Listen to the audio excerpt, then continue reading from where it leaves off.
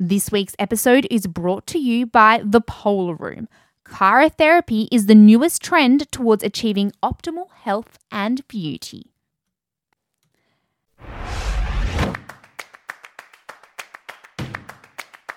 It's Left of Field with Danny Kavanagh. Hi guys, and welcome to the Left of Field podcast. Thanks again for tuning in to another episode. I hope you enjoyed my chat so far. Today I'm really excited to bring you an honest and open chat I had with one of our up-and-coming para athletes. His name is Ben Sainsbury. Now, Ben's been through a lot. He became a paraplegic in 2017 after a really bad accident, but that hasn't stopped him. He is competing in two sports, wheelchair basketball and kayaking. And yeah, he's a really great guy with such a positive outlook on life, and I loved how open and honest he was in sharing his story. So I hope you enjoy this chat. Ben, welcome to the Left of Field podcast. How are you going today? I'm doing well. Thank you for having me on. What's your training schedule like at the moment? I know you're almost got nationals coming up. Are you feeling fit? Are you ready to go? What are you currently putting the body through? Why don't you give us a bit of an update? Yeah, so training pretty intense at the moment. Has been for a little bit as we had Tokyo selections not long ago.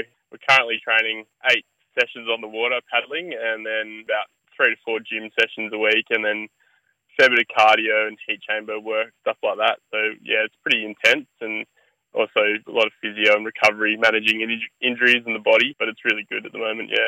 Why don't you give us a bit of a rundown of your story? Obviously, you're now a para-athlete and a WA Institute of Sport athlete. How did you get to this position where you are today? Yeah, so first of all, I was a motocross rider, and then 2017 had an accident during training and broke my back with the bike landing on me and pretty much destroyed my back. And yeah, I'm a T4 paraplegic. So it was about probably just under 12 months after my accident, I got approached by a guy that played wheelchair basketball, and he put me in contact with the waist coach, Brad Ness. He took me aboard, and I played wheelchair basketball and got in with the waist squad, and then ended up playing with the WA under-23 guys. And we went over and won the under-23 Australian Championships in 2019, and then I played the men's league for the Red Dust Healers that same year, and then managed to get picked up on the under-23 Australian squad, head to Japan, and the end of 2019 where we played the Kitakyushu Cup. But then at the end of 2019, I was introduced to Raman Anderson, the kayaking coach for WACE, and he gave me a shot and the opportunity to start canoeing. And I think straight away when I started it, I fell in love. Coming from a sport where I was an individual sport where it was all myself, I think I like that aspect again and started doing that. So that's where I got into kayaking, and I've fallen in love with it and really enjoy it. That's a great story, and there's a lot to unpack there. So we'll start from the beginning. Obviously a motocross rider, and you had a lot of promise as a young kid. What did you love so much about that sport? Before I could walk, I was riding a motorbike, and I think I did my first event when I was 4. So it was in my family, and just the adrenaline and the rush you get from it. And when everything's clicking, it just feels amazing when it's just you and that bike, and everything feels really good, and it's really addicting. It didn't matter how many injuries I had, it just kept pulling me back into it, and still to this day I love it. And if I had the chance, I'd probably get back on and ride a bike, even though what's happened. But yeah, it's an addicting sport, and it pulls you in, and it's really fun. Have you ever had a chance to kind of get back on some sort of dirt bike in a way? Yeah, I've rode quad bikes just around the property, my parents' property, but with being where I am as an athlete, I just don't think risk versus reward. It's worth getting back on a bike just at this time, but I think later in the future, something I want to do, modifying a bike and getting back on. It's great that you don't have that fear. Obviously, that crash was terrible and it had a lasting effect. When did you realise the extent of your injuries? Yeah, definitely with the spinal shock is what I thought it was at first, being told that it lasts 72 hours, and that's when they'd have a better understanding with the swelling going down. And I think after that end of the 72 hours is when I still had no feeling, and it kind of clicked that this is how it was going to be. And as much as you deny it, it does. You kind of accept it in your own way with going through it. But yeah, it was pretty early on for me that I kind of accepted that this is how life was going to be, and that I had to find a new enjoyment in life and just work through it and get through it. And was it hard for your friends and family, or was it hard for you to come to terms with it?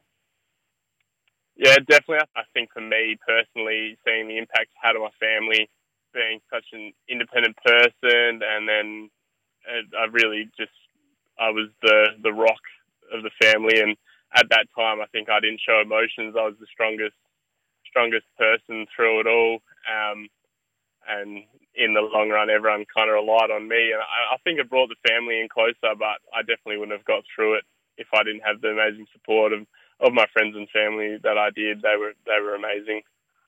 Yeah, and how long was the rehab?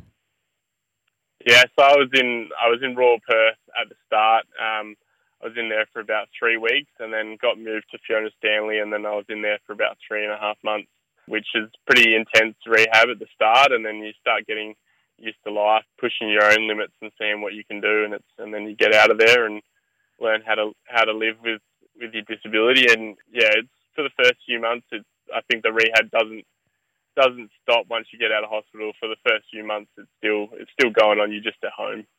You obviously then, decided you didn't want to just find a new normal. You wanted to challenge yourself, and you picked up basketball. What drew you to competing, in basketball as a para-athlete? Yeah, when the idea came to me to play basketball, I was a bit against it, because coming from a motorsports of where I've come from, and I wanted to get back into motorsports, but as soon as I tried basketball, and I hadn't been in team sports really before, and I think I did like that side of it.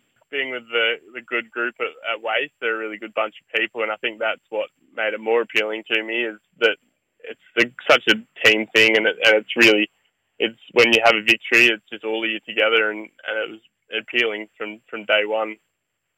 Being so young, do you think it was also that mental connection that you made, with the team, and the support they were able to give you, that helped you come to terms with your disability now and the new way of life?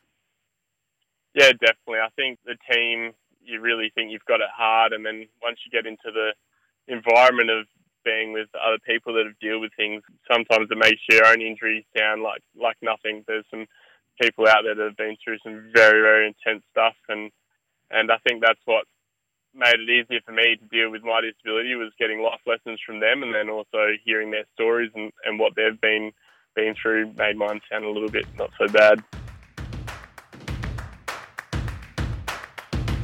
Are you looking for a new way to boost your overall health, fitness and wellness? Why not give cryotherapy a go? Basically, it's a cool room you stand in freezing temperatures for about 3 minutes, and afterwards you feel amazing. Honestly, your muscles, your skin and your overall health feels great. There are massive benefits to this type of therapy, and the Polar Room are offering all you listeners 20% off your first session. So why not go in and give this trend a go and see what you think for yourself. And with wheelchair basketball, what is the most challenging part of the sport? I find it difficult playing basketball as it is, and I'm not maneuvering a wheelchair at the same time. What did you find difficult about picking it up? Oh, no, I definitely struggle, and I probably still do. The coordination of dealing with a chair, which turns really quick, and it's high speed game with also dealing with a ball and stuff like that. And then also it's a lot of variations in disabilities. So you're versing someone who's just got a minor disability compared to some of us that are complete paras, and it's quite a range, but as a whole, you work really well together. And it can get quite brutal. There's a lot of chair banging out there. I mean, you guys don't take it easy. You don't give each other a lot of space, do you? No, it's very contact. I think that's one thing that brought me into it as well, coming from motocross, which is a very hard sport. I think, the brutal way of basketball, wheelchair basketball, makes it fun and makes it entertaining, and sometimes there's some pretty big hits out there. And you mentioned you do love the challenge of an individual sport, I guess, making yourself accountable. Is that what drew you to kayaking? Yeah, definitely. I think just having the accountability on yourself. If you have a bad day, it shows in your results, where wheelchair basketball is, and being in a team is, if you have a bad day, you can still walk away with that gold medal, or you could have your best best day and the team just wasn't working together, so you'd come away with nothing. So I think where kayaking really brings out the way I want to be is the way whatever you've put into your training is going to prove your result at the end of the day. What kind of training do you do? What's your schedule like? Yeah, so unfortunately for me, at the Tokyo selections, I had a fair few struggles and wasn't able to make the squad. I just think mentally I pressured myself way too much leading into the competition, and my training just didn't peak the way I wanted. And then at the competition itself, I got a bit sick. I couldn't sleep, which was all just my mind playing games on me. And then we had our own struggles with boat setup and stuff like that. So the event for me didn't quite go as well, but I was pretty proud to be put on the Tokyo long list. And then obviously I didn't make the full squad and make it to Tokyo, but I still feel very proud to make it where I've got in such a short time. Yeah, no, it's really impressive. You haven't been doing it for that long. What has the role of sport then played in you moving your life forward since 2017? How important has sport been for you? Yeah, I think sport's massive. It teaches you so much life lessons of even just what's happened at the last Tokyo selections, just the mental strength I feel like I've gained from that event is just crazy, and it's made me a better person, just everything I do with sport, and the commitment to get up at 3:30 in the morning to go to training nearly every day is something I'm quite proud of, because I don't think I would have been able to do it if I was just getting up to going to the gym when I had a 9-to-5 job. So yeah, I'm pretty happy with where life is at the moment, and I think it's only going to get better. So what's your next challenge then? How do you want to challenge yourself? Yeah, definitely. I think Paris 2024 is my goal, to make the kayaking squad there, and hopefully COVID settles down a little bit and we can get some world championships in between now and then. Just to put on that green and gold has always been a dream of mine from when I was growing up with motocross, and now I'm in a different sport, but it's still the same goal, and I've done it before with obviously wheelchair basketball, and the pride you get when you put that uniform on is amazing, and that's what makes me hungry. I just want to go out there and make people proud and show that it doesn't matter what life throws at you, you can still do some amazing things with it. How is Australia as a sporting nation supporting para-athletes? Is the programs out there good for up-and-coming athletes that want to strive for an Olympics or even just want to compete in a tournaments on the weekend? Yeah, I definitely think it's growing. Growing up, I didn't really know much about para sport. Now I'm around it. I definitely have done a bit of a research into it, and over the last 10 years, I'd say it's really improved in what we're getting with the Paralympics being on the TV and everything like that. And it gets pushed nearly just as much as AWBODs, and I think there's still a little bit to grow in the up and coming of the pathways, but I know there's things in the pipeline and everything's getting better. And yeah, is there anything you think the sport could do more of then to support and to foster, growth for other para-athletes? Yeah, I definitely think it's hard. Para-athletes, there's just so much range. Speaking from experience, like with kayaking, it's hard to get a paraplegic just to jump in a kayak, because for me, I've had to have carbon seats molded to me and stuff like that. So it's not an easy sport to jump into, and I know every sport has their difficulties coming into it, but once they're into it, I know a lot of people fall in love with these sports, and it's really something that the funding's there to get behind. So I think people should really jump on and try these new things. So besides getting back into motocross maybe in the future, is there another sport you want to try your hand at? You sound like someone who wants to keep challenging yourself. Is there another sport you think you could maybe give it a crack?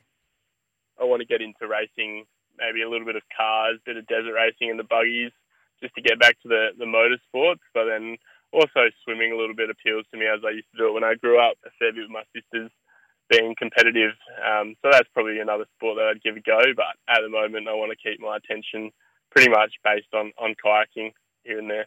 What stroke would you choose for swimming, do you reckon? What would be your go-to?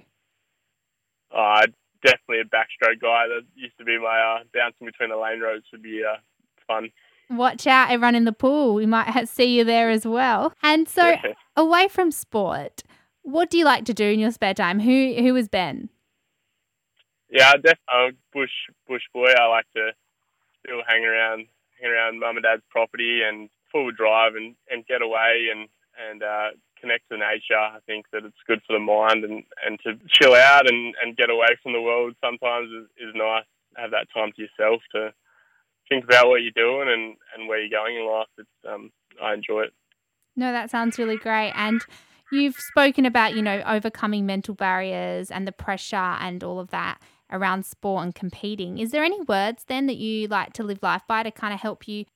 Yeah, I think I live by the motto, "Dare weak to speak." I definitely believe that you can't perform at your best with an unhealthy mindset. I think, especially us athletes, we're humans too, and it's okay to have a bad day, and the best way to deal with that is to talk to someone. And I think it's definitely worth spending the time to find someone that you can really connect to and you feel comfortable talking to, because it just makes life so much easier if you can just be in a really, really good headspace.